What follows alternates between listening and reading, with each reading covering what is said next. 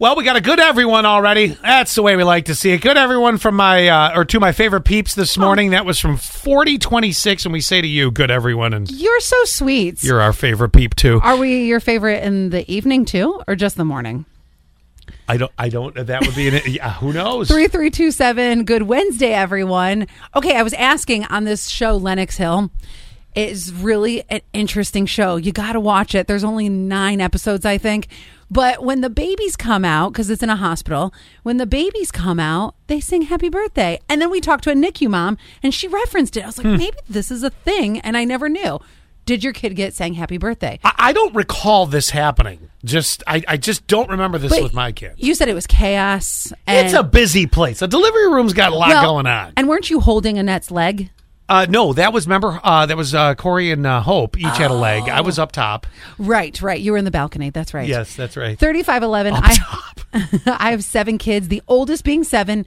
Whoa. Wow. You were not messing around. Wow. Anyway.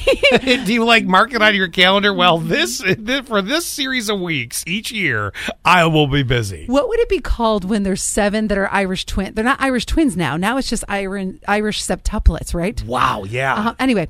Didn't get a single happy birthday. Oh. We need to change that. Well, I could understand. By the 7th kid, that kid probably walked out right into college. You may not remember. So, Yeah, but what about 1 through 6?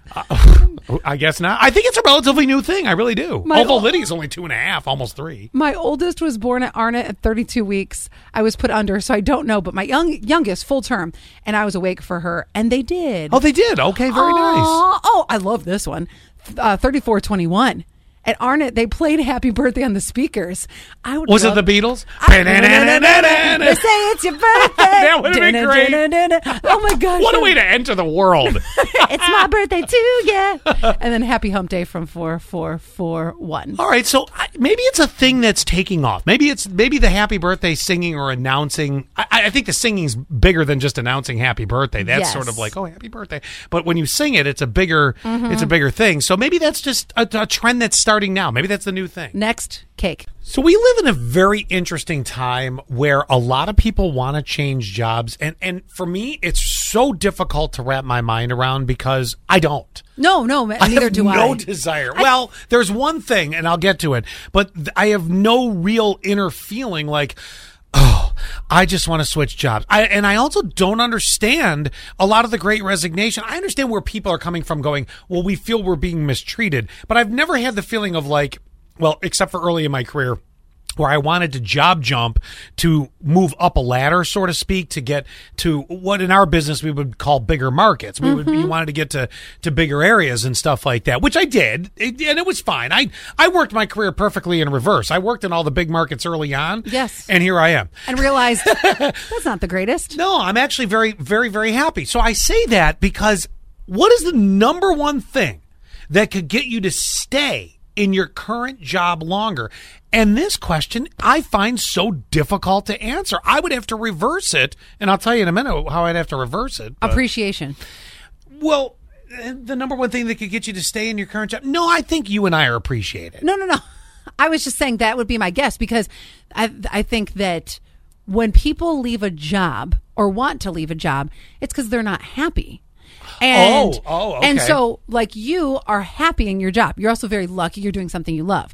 So I'm going to leave my job because either I'm not doing something I love, I'm feeling very dissatisfied internally, or I don't feel like I'm being appreciated. So I think that if you did things for me as management and said, I appreciate you, then I think that would get people to stay longer. All right, this is an answer based on age. That's what we're going to find out here. And even the experts say it totally changes when you go from millennials to Gen Xers. Gen Zers, really, a lot of them are still trying to get their feet on the ground with jobs. So. Right. When I was a Gen Zer and when I was a younger millennial, for me, it was money. It was always money. Now. And that's exactly what it was. For millennials, the number one answer, and this is what's the number one thing that could get you to stay in your current job? For millennials, they overwhelmingly answered money. But now I'm an elder millennial, and so I'm going to say it's got to be appreciation. It's got to be.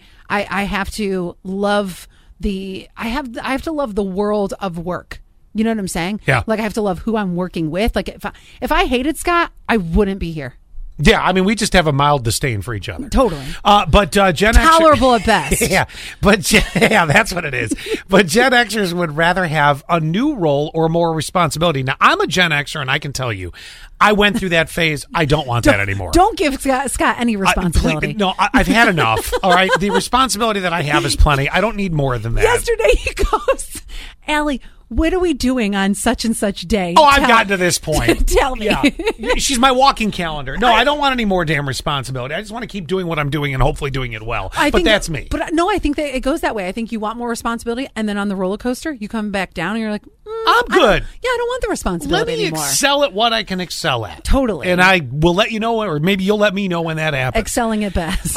Now, we go to baby boomers. And what do they want? They want, and this does make sense, they want a little more recognition for all the work they do. Because I want you to think about something. In the role that this goes, if you go baby boomers down to millennials, because again, I can't do Gen Zers because you're really still establishing yourselves. Like they didn't go after that age group because many Gen Zs, you're just getting your feet in the door of what you're going to be doing. So if you go back to baby boomers, they were a hugely hardworking, passionate, dedicated, I got to go to work every day. I don't understand remote working. I don't understand job jumping, things like that. You go to Gen Xers, well, yeah, we're the 80s kids. We were the ones that were like, I want the best of everything. I want cell phones. I want the cool stuff. I want this. Then you go to millennials and they want more money, but they also work smart. So you see where the problem is? Is my mom a baby boomer? Yes. Okay, so my mom, who just retired last year, she would say things like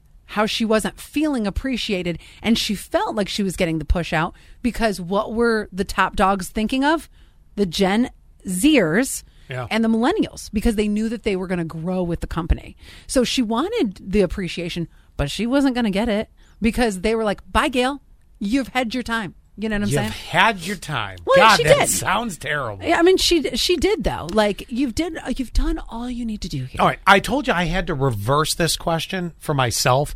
I'm going to ask you guys, and please text 71231 keyword SAS. What is the number one thing that could get you to stay in your current job longer?